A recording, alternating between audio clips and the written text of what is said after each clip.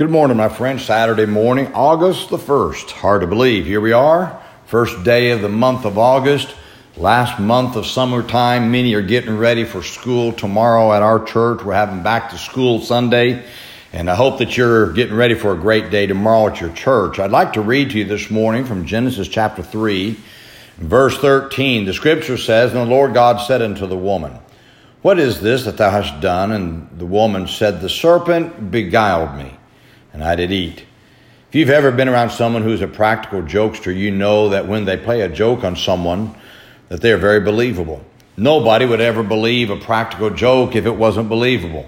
It is the fact that someone has been charmed or pulled into the believability of the joke that causes a person to do what the jokester wanted them to do. However, when Satan plays a practical joke on someone's life, his goal is not only to laugh at the one who believed him, but his goal is also to hurt them. Eve learned this the hard way.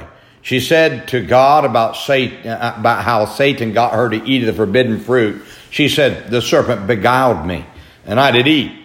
She was saying that the serpent, which was filled with Satan, tricked her and deceived her into eating the fruit. It was not a practical joke that Satan played on her. It was an actual deception that he got her to believe to her own hurt. The word beguiled that Eve used to describe how she fell for Satan's lure is a perfect word to describe what Satan does to people all the time. The word beguiled means to charm, to attract, to dazzle, to hypnotize, to entertain, to amuse, to delight, and to fascinate. In other words, Satan actually deceived, misled, and fooled her into believing that eating of the fruit was actually a good thing. We could put it this way, that Satan hypnotized her with his charm to get her to eat of the fruit. But the fruit that was supposed to be so good became so bitter and hurtful. Satan's tactics have not changed to this day. Satan still beguiles people into believing that his way is the right way, only for people to find out that Satan has duped them.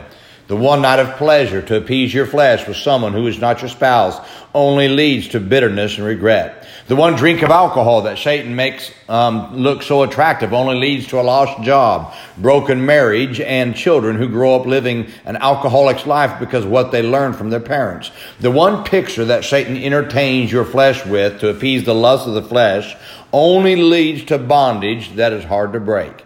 Satan is the greatest deceiver of all time. Never forget that. There is nothing, and I mean nothing, that he offers that is true. Satan can paint with an attractive curb appeal, but you're going to only find disappointment once you go through the door of sin. Every offer that Satan gives is filled with deceit and lies. Yes, he is the master at attracting people with his charm and appeal, but his offer never reveals the inside of the package. Now, here's the key to avoiding Satan's offer. That is, stop relying on how something appeals to you or how something makes you feel, and start relying on the truths of God's word to make your choices in life. My friend, the church that makes you feel good through its worldly entertainment won't make you feel good when sin has ravaged your family and life.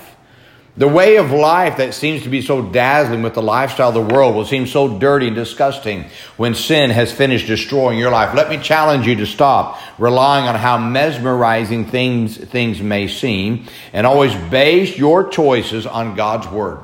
Just because something feels good doesn't make it right.